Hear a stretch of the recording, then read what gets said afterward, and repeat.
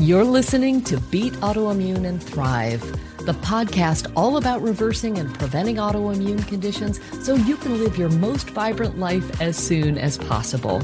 We talk about autoimmune root causes, actionable solutions, and inspirational healing stories. I'm Palmer Kippola, and I used to have MS.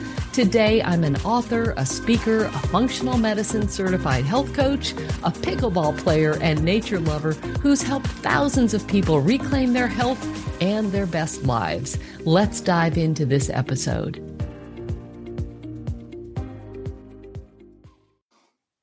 I am super excited to be here with Dr. Cynthia Lee. She is a conventionally trained medical doctor and author whose personal healing journey through a disabling autoimmune condition took her from public health in underserved populations to both integrative and functional medicine. After graduating from medical school, she practiced internal medicine in both clinical settings and in public health settings, including with Doctors Without Borders in rural China.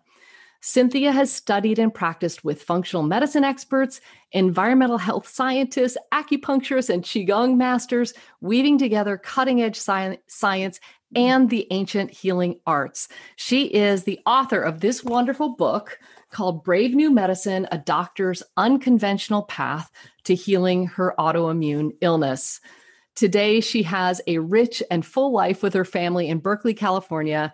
And to stay grounded and balanced, Cynthia continues to practice wisdom healing Qigong twice a day, every day. And I am so happy and honored to call this wise and wonderful woman a dear friend. Welcome, Cynthia. Thank you so much, Palmer. Great conversation with you. I am so happy to have you with me. And we have a lot to cover today because we're going to dive into your healing story.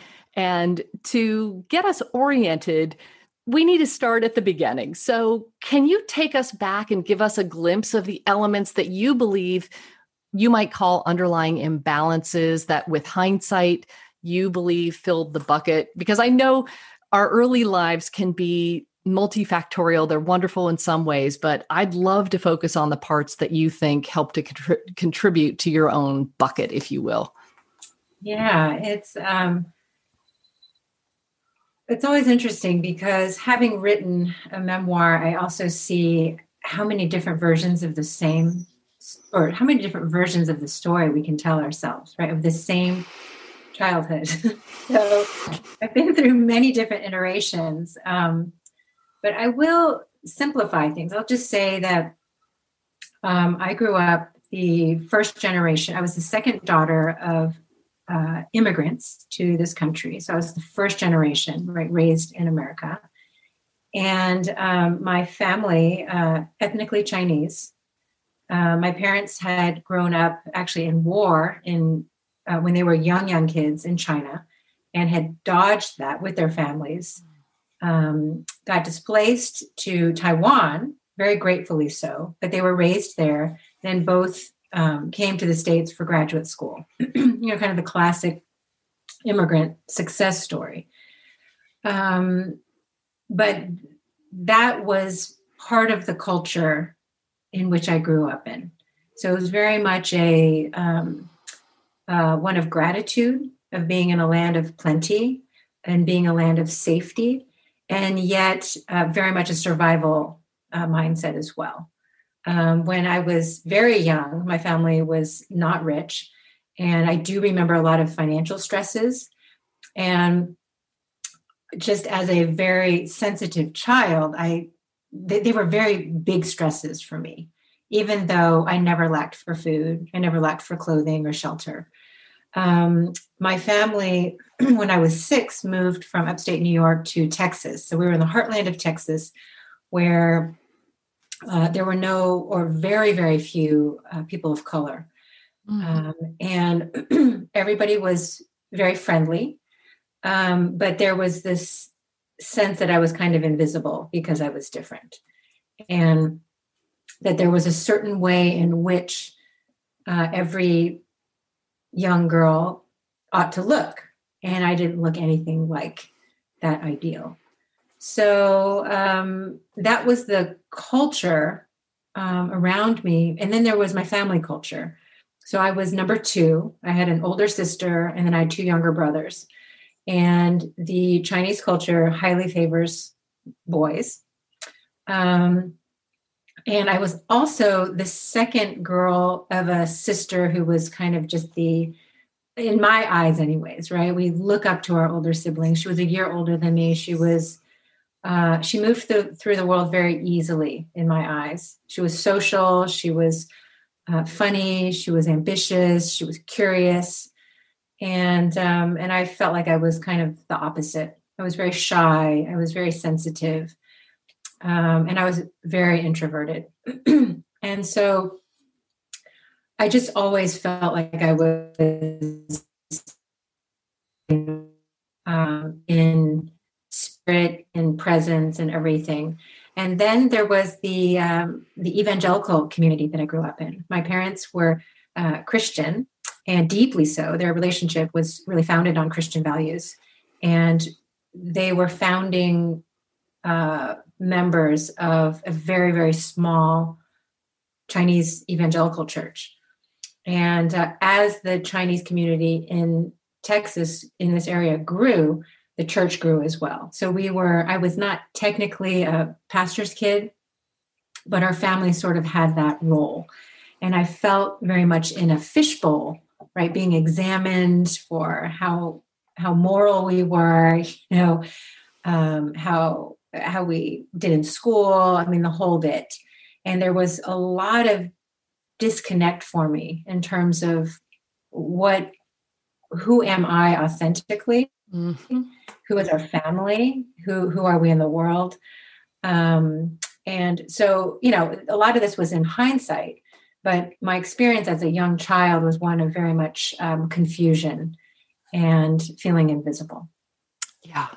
There is, thank you for describing that. There's a part in the book early on where you write about your parents loved you, and not because they hugged you or they told you they loved you, but because they prayed for you. Yes, absolutely. I got that sense that it was sort of this love from a distance, right? Right. And I think that was the other piece that was hard, was that the Chinese culture in general, especially from their generation, was not an affectionate one. It was not direct by any means. Like they would hold all of their emotions, I mean, even joy, but grief, especially, any kind of burden, very close and internal. So it was, but yet we were raised in America.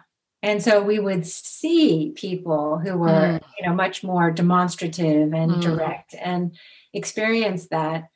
And so I think it's very different. And again, I don't know because I didn't grow up there, but if the whole culture were like that, it would be a little bit more normalized. But right. That was where I think a lot of the confusion came from, was in the Chinese culture also, you were deferential to your elders, whether they were siblings or adults. And so number two was kind of like a place of honor and yet deference. And then we were raised in this culture where everyone was supposed to be number one. And so there were, so sort of the clash of cultures. Yeah. And also being in a culture which was deemed overtly or inadvertently inferior. Right. Not the dominant, not the mainstream accepted one. So that's where it was. And like, I always knew that my parents loved me, but I could not, in my body, I could not feel it. Yeah. So what you talk about, I just want to shine a light on this one piece of this, that healing happens when as we discover who we truly are. And you had kind of the double whammy for many of us who grew up in America, white as a lily, still had living in the shadow of parental expectations, or raised to be the perfect one, or in a household where there was some sort of trauma that was overt, right? The verbal abuse, physical abuse, and so forth, neglect. And we have those elements, those adverse childhood experiences that end up building and building and building. You had the double whammy of having, the cultural element that many of us don't face. So here you are with these pressures to begin to excel at school and to become number one in a culture that values number one while you're number two in the family. I just think it's fascinating.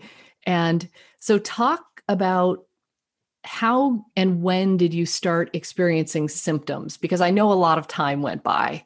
Yeah. A lot of time went by. And I just want to add too, I think for like my family and in this evangelical community was for me, like, years later when I talked to my parents about it, they said they didn't know, they wish they had known. But that's right. The evangelical message about heaven and hell, like that's kind of where this drive for, I mean, I didn't experience it as perfectionism, but this drive for being a good person, like the best person I could be prescriptively, right? Otherwise, I'm going to go to hell. But I was tormented by everybody else going to hell, right? All the children and the people around me that I was seeing who were not Christian. And I never felt Christian enough. So It was that I would say was the primary fear. And then in terms of my parents, like they were actually very liberal for Chinese first generation immigrant parents, because we knew people around us and our cousins too who had a lot of academic pressure.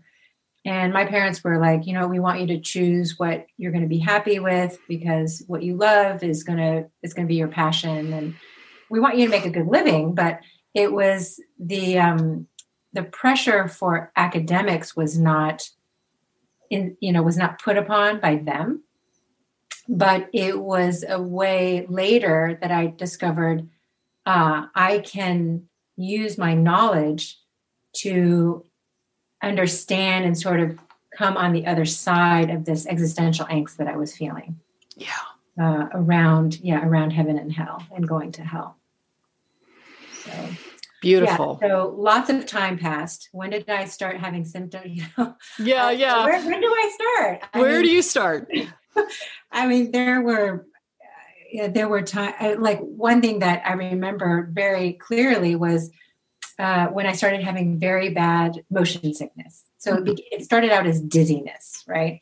And I was in middle school, but like nobody in my family had it. And in fact, they were sort of the opposite.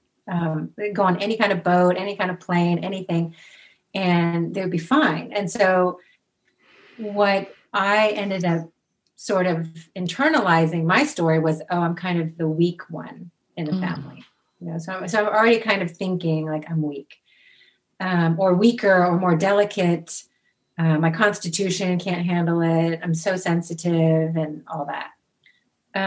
I would say that said, it was quite normal, right? Lots of people have motion sickness. And when I was in medical school, and I will say it takes a lot of mental, emotional, physical, spiritual rigor to get through medical school and residency. I mean, just to do it. Oh yeah. So I felt really like, I'm quite invincible. Like I've gotten to the place where I'm very strong. And I hadn't realized I was having a lot of symptoms then. Like I would do a 36-hour call shift. And then the next day I would feel, of course, exhausted. Everybody was exhausted, but I would feel really dizzy, dizzy. And my muscles were achy. And I just assumed that everybody experienced that. Right. I mean, you don't talk about it. And then of course you're tired. And then, this is what happens when you're tired.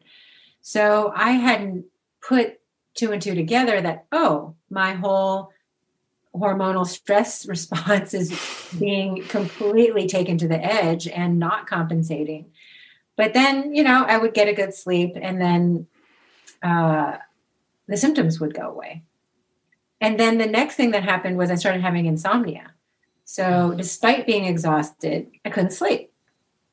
And so, I'd say that was kind of the beginning of the symptoms, but I was still highly, highly functional. And, nothing slowed my life down. So when did the symptoms really hit the fan? Was when I became pregnant. So common. Yeah, I became pregnant. I was 33. And again, I would say so first off, I got pregnant very easily. That was another affirmation for me that, oh, I'm really healthy. I'm really fertile. And then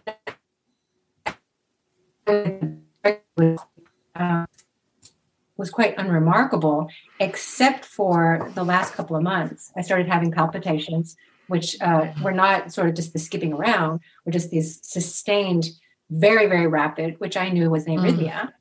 And then I had really debilitating carpal tunnel syndrome. I was still working as a doctor, but I had to wear wrist splints the whole day, to type. I couldn't even type at one point. And it was just really seen as, fluid retention, inflammation from pregnancy. And I didn't know then that both of those are related to thyroid imbalance and adrenal imbalance. So that was the first. And then, of course, my story, which I write about, is the overt beginning of disease that's diagnosable was postpartum thyroiditis. And that happened about 3 to 4 months after my first daughter was born. Right. And then things mount, because I don't know how long after your first daughter you had your second daughter, or when you actually went to the doctor. You're a doctor. When do you go to the doctor to get a quote diagnosis? And did a doctor in fact say that you have postpartum thyroiditis? Was that made known to you? Yeah, I mean, I just decided I'm going to be a really good patient. Not only that, I was a mother, so I felt like it was not just my life. I'm going to do this for my daughter and for my husband. So I sought out the top-notch specialist at the academic institution where I lived, and he was the thyroid expert as well, on top of being a hormone expert. And I was diagnosed, and I took the prescribed medications. I was overactive, and then I was underactive. I was on this roller coaster. And about a year after I was diagnosed, my symptoms largely resolved. I had residual palpitations, insomnia, and kind of this very low grade ache. It wasn't pain, just, kind of stiffness, achiness. And I just assumed that was just how life was going to be. And again, I was totally functional. I was still in that mindset of I wasn't complaining. I was grateful. I was living my life, and this is what it is. So it didn't feel at that point like any kind of, hindrance to me. Right. And then you have baby number 2. And then I get pregnant with baby number 2 in Beijing. We're visiting my family. My parents had moved back to Beijing some 20 years earlier. And I had a near-death experience there. And then when I woke up, I was in this emergency room, and I learned, I didn't know at the time, of course, but when I woke up, I didn't recognize my body. I couldn't really move it. I was so fatigued. I was so achy, and I was perpetually in vertigo. So at the time I thought that, I got this nasty gastroenteritis, which I did. And my husband had it. Our toddler at that point had it. This is 2 years after I had the first daughter.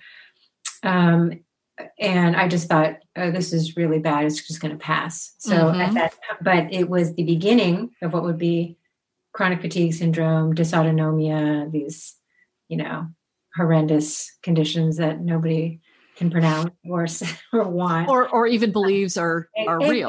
Exactly. Well, Right. and at that point, yeah, I didn't even know that these conditions, I knew they were diagnoses. I didn't believe them to be real, or I didn't even know what the hell they were. But it was the beginning of that. And it was the beginning of my second pregnancy. Got it. You must have been absolutely terrified. I'm envisioning you are in a foreign country, albeit it's your family country, but it's foreign to you and your family. And you're going through this experience where you nearly died. Didn't you pass out in the bathroom, or you just completely blacked out? I was sitting at the table. Sitting at the table. We were at a dumpling house having the feast of our life. And Oh, my whole life flashed in front of me. And yeah, and I came to a moment of peace though, before that. mm, I saw my life flash before me, and wow. I knew that my daughter would be fine. I knew that my family would be fine. So it was, and I would say it was less terror at that point, and for quite a long time, because I also didn't know what was ahead of me. Yeah. It was more just overwhelm. Yes. Almost like I didn't even have a chance to get to the place of fear. Right. I was just trying to survive moment by moment. Right.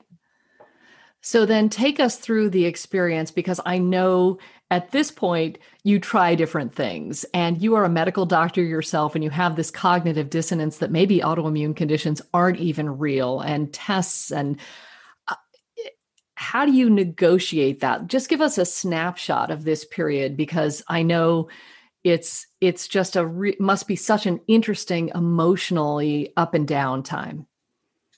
Oh yeah, I was all over the place. I didn't need the postpartum hormones to compound it, or too young. No. So I will just say, first off, I had a lot of support, and my husband reached out for a lot of support. He and our marriage was really strained under the circumstances. Oh, and, sure.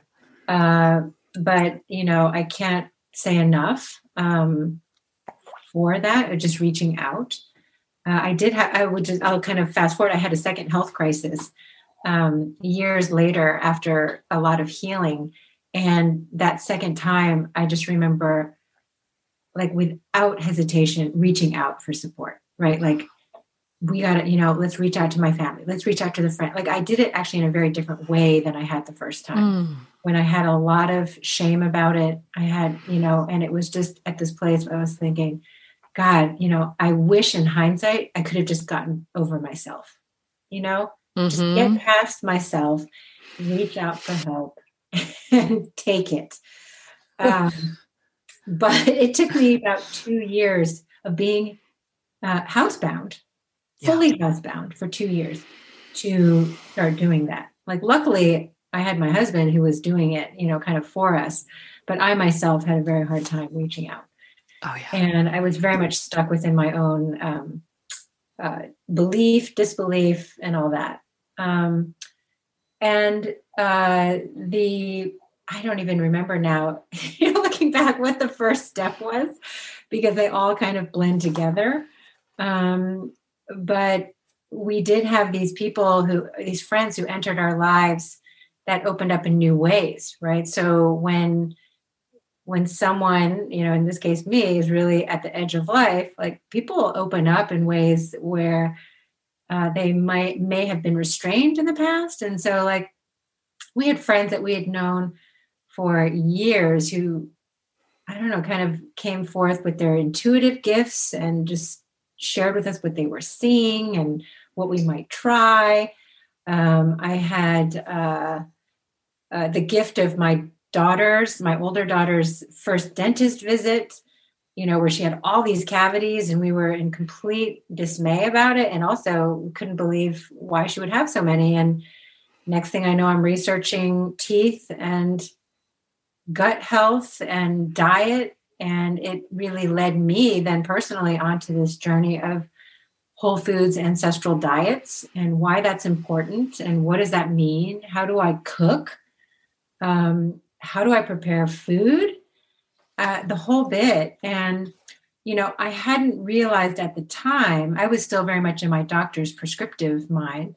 I hadn't fully grokked that what things like that are doing for me are connecting me to my body and connecting me to life, right? Connecting me to nature. Like, where does my food come from? Why does it matter? What kinds of meats I eat? Why does it matter what kind of diet I eat? Why is the diet that I eat now different than what I needed 5 years ago, and what's going to be different 10 years from now? And that I am an ecosystem and I am constantly changing. So this deep desire as a human being and also as a doctor, just to kind of want to box things up. And even now, like, I have this desire of just, okay, here we're not healthy, and then here's right. Here and stay here. And it doesn't, we're ecosystems. We don't just stay static. We don't fix a machine, of our body. And so it's just a journey. And it sounds trite, but it just keeps moving, our bodies, our lives, and our health.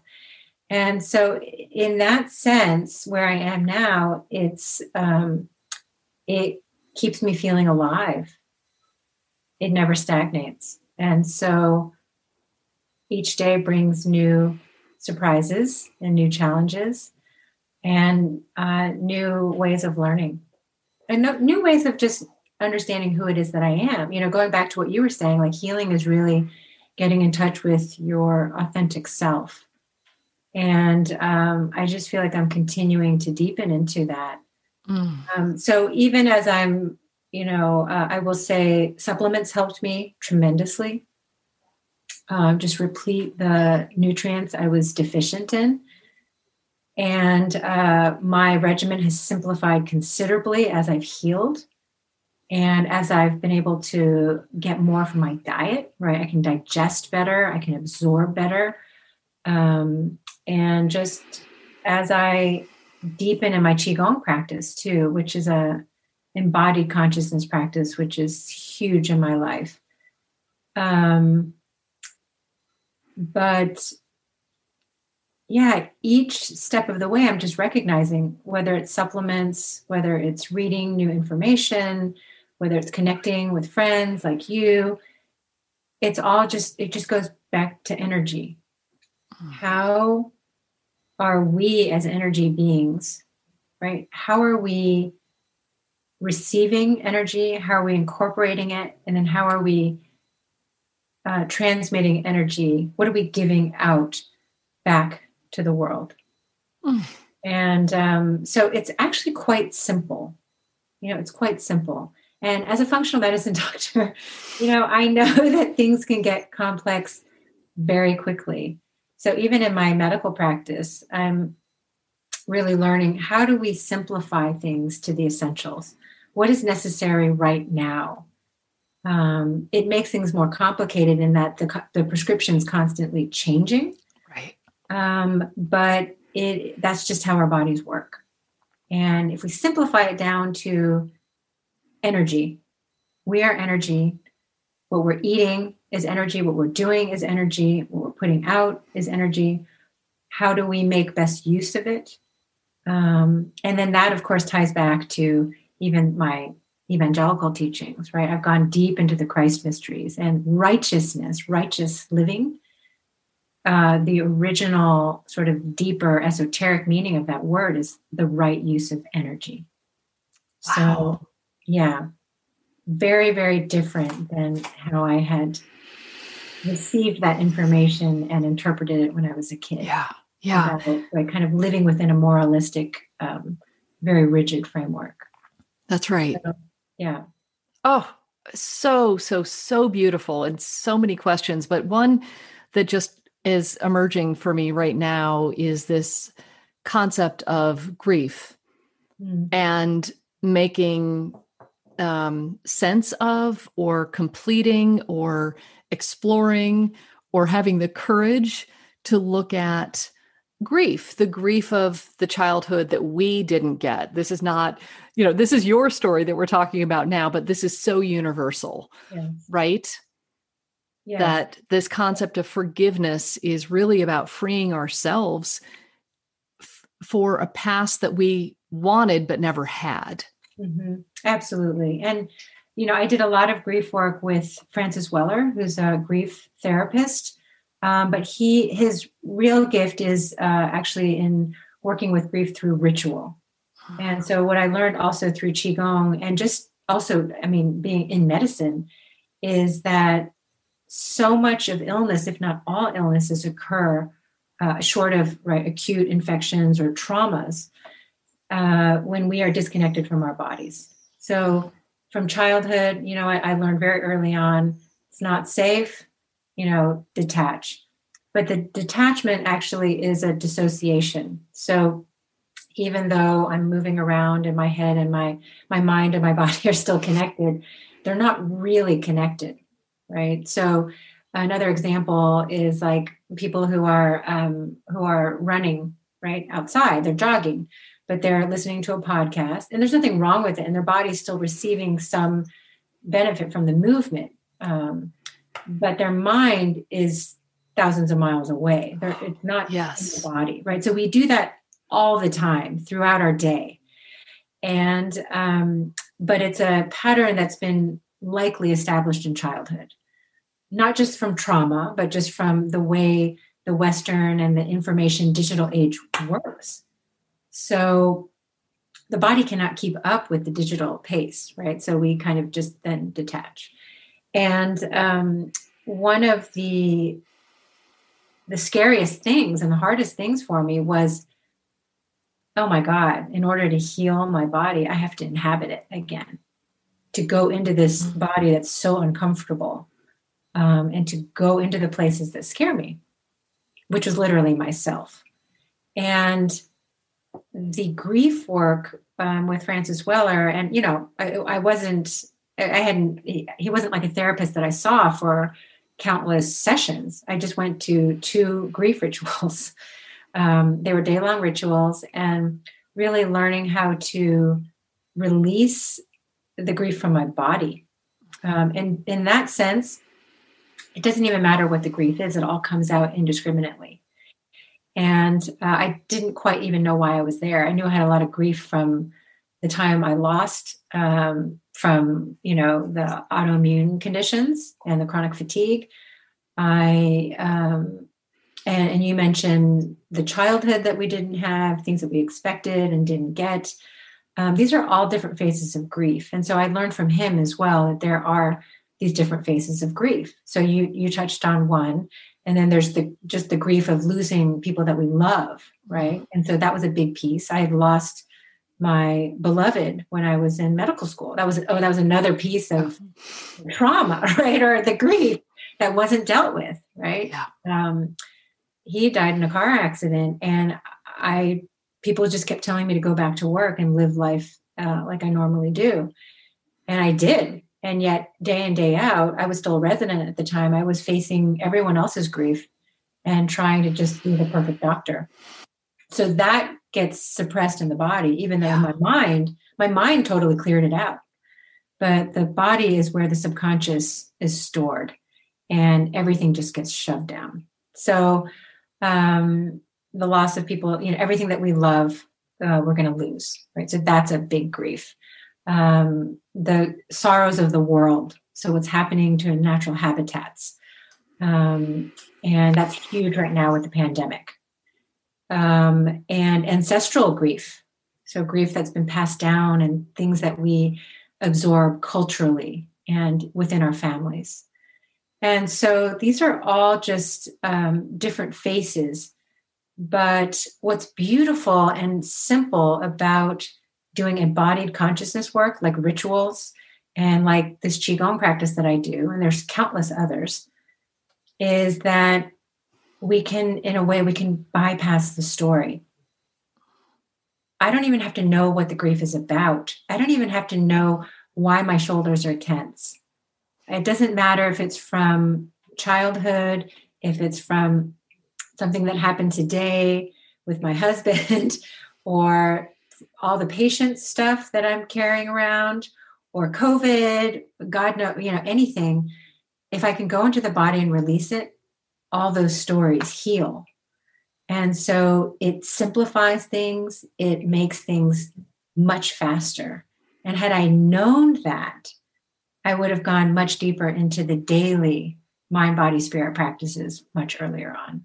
Oh, so beautiful. And I can't let you get away without taking us a level deeper into this, because you opened it up and it's so beautiful. Can you give us a glimpse of what that grief ritual is that you might do on a daily basis or as needed to allow whatever needs to come up? And I just love that, because sometimes when people think about healing trauma, it's really scary because they're afraid of reliving something. And it sounds like this is a way to bypass the story, to go directly to, for lack of a better term, a perfect place of just being without the story. Yeah. So do you have a particular embodied practice? Is it within the Qigong framework or is it something different? Yeah, I mean, so when I went to the rituals with Francis Weller, it was about, one of them was about 30 people, one was 60 people. And, he has a whole way of doing it where there's like an altar, and you kind of bring things that represent what it is that you're grieving. So there's that piece. But really what I'm doing now, and there's a huge value for that. And I don't know, because that was my path. I don't know if I could get to where I am right now with my Qigong practice had I not gone through like a massive release. But I imagine I could. I think the massive release would have come earlier, like in my Qigong practice.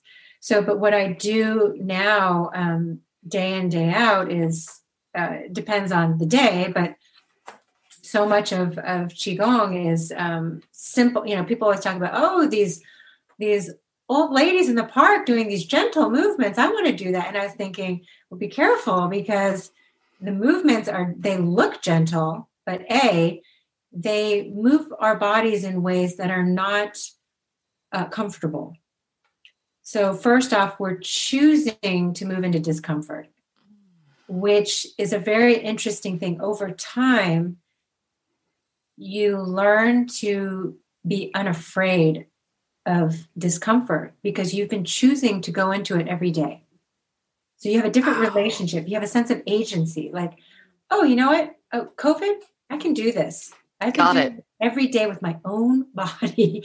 Right. And I can do this. I know how to do it now, and it's a bodily intelligence coupled with consciousness. And then the other piece is that we're not just moving the body as exercise.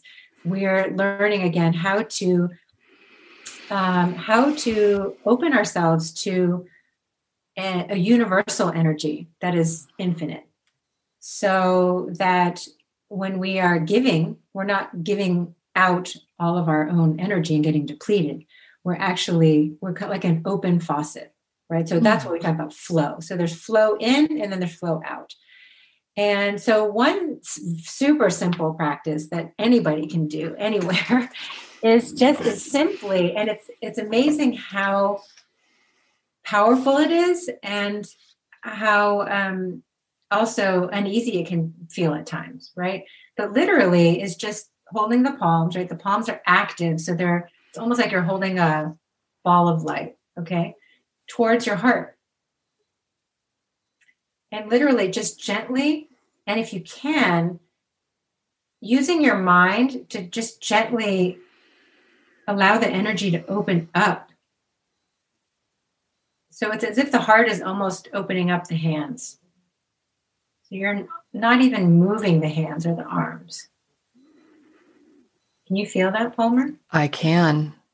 So what happens when we have a lot of grief, right? We constrict the heart because the heart has been hurt. So our energy tends to be very contracted there.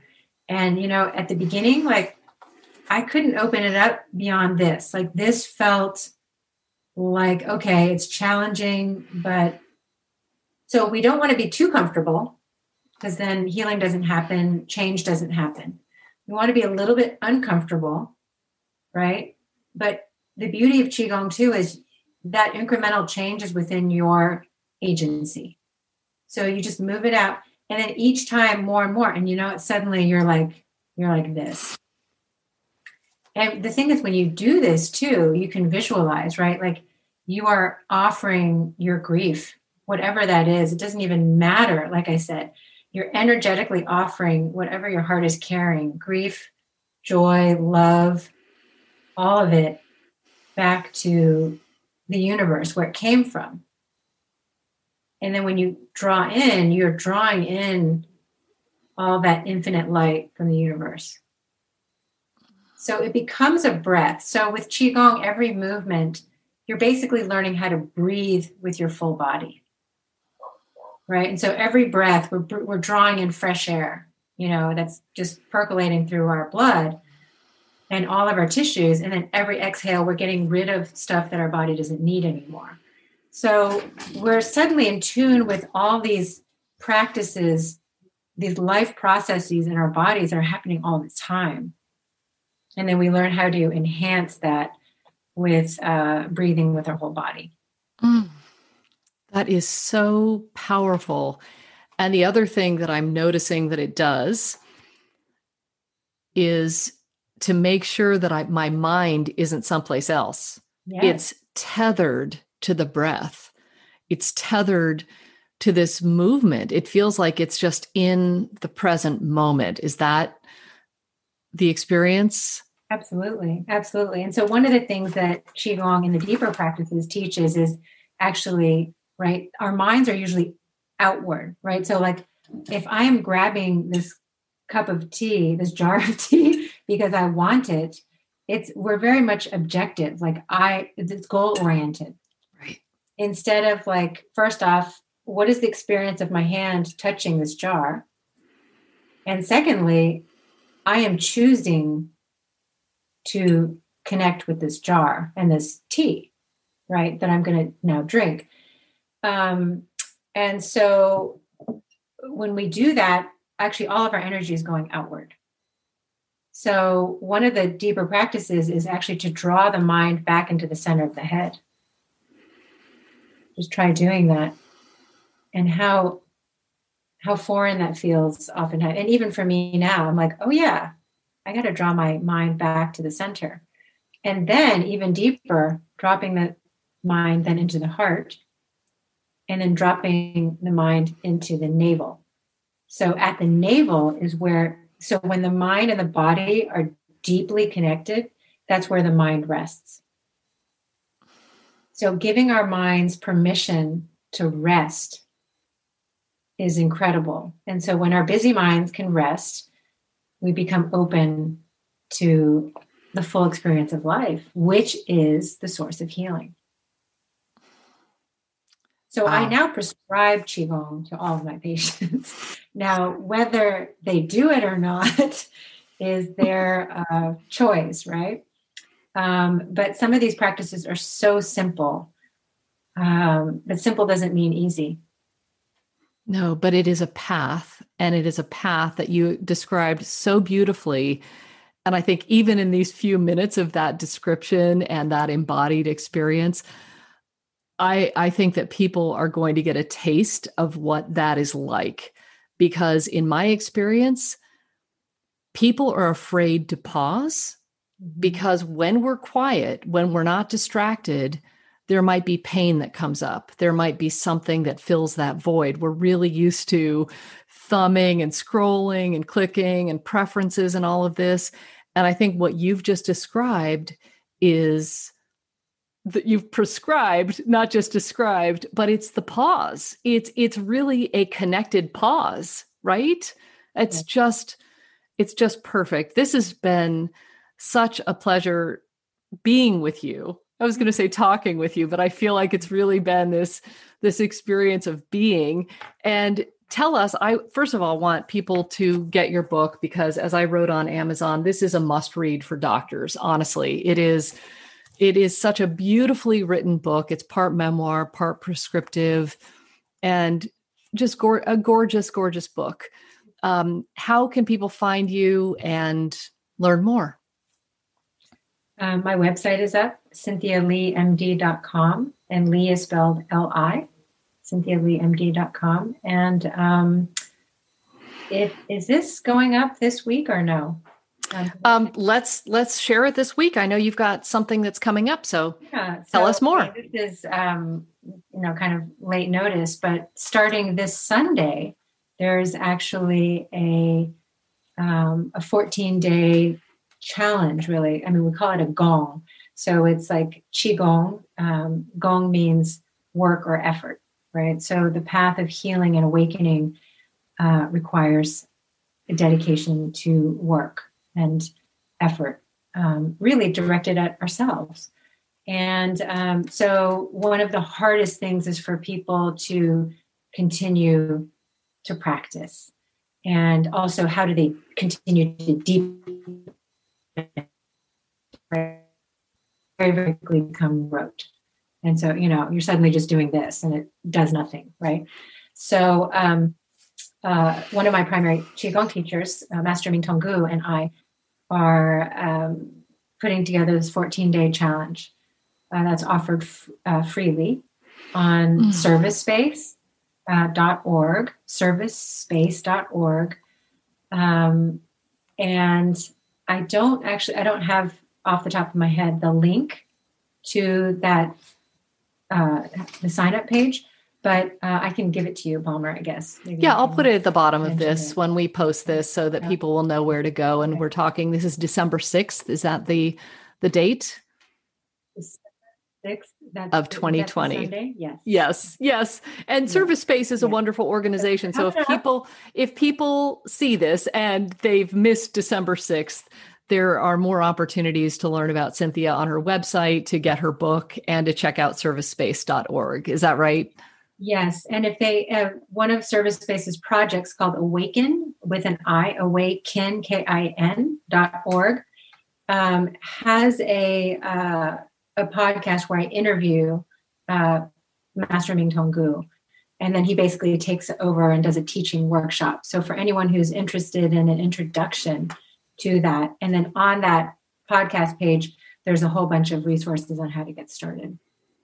I love it. Well, what a wealth of information. And I just love how you blend the cutting edge science with these ancestral healing arts and bring them together for everyone who is open to this. So thank you for going through your journey and sharing this beautiful book and your soul with the world. Thank you, Palmer. I love this. I look forward to seeing you soon. Thank you. Yeah, likewise. Okay, bye. Bye. And that's a wrap. Thanks so much for tuning in. If you enjoyed this episode, be sure to subscribe, share it with your friends and family, and if you feel inspired, please leave a quick review so other people can find it too.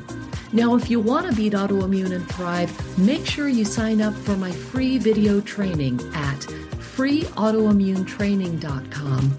That's freeautoimmunetraining.com, and watch the first video right away. Take good care. Bye for now.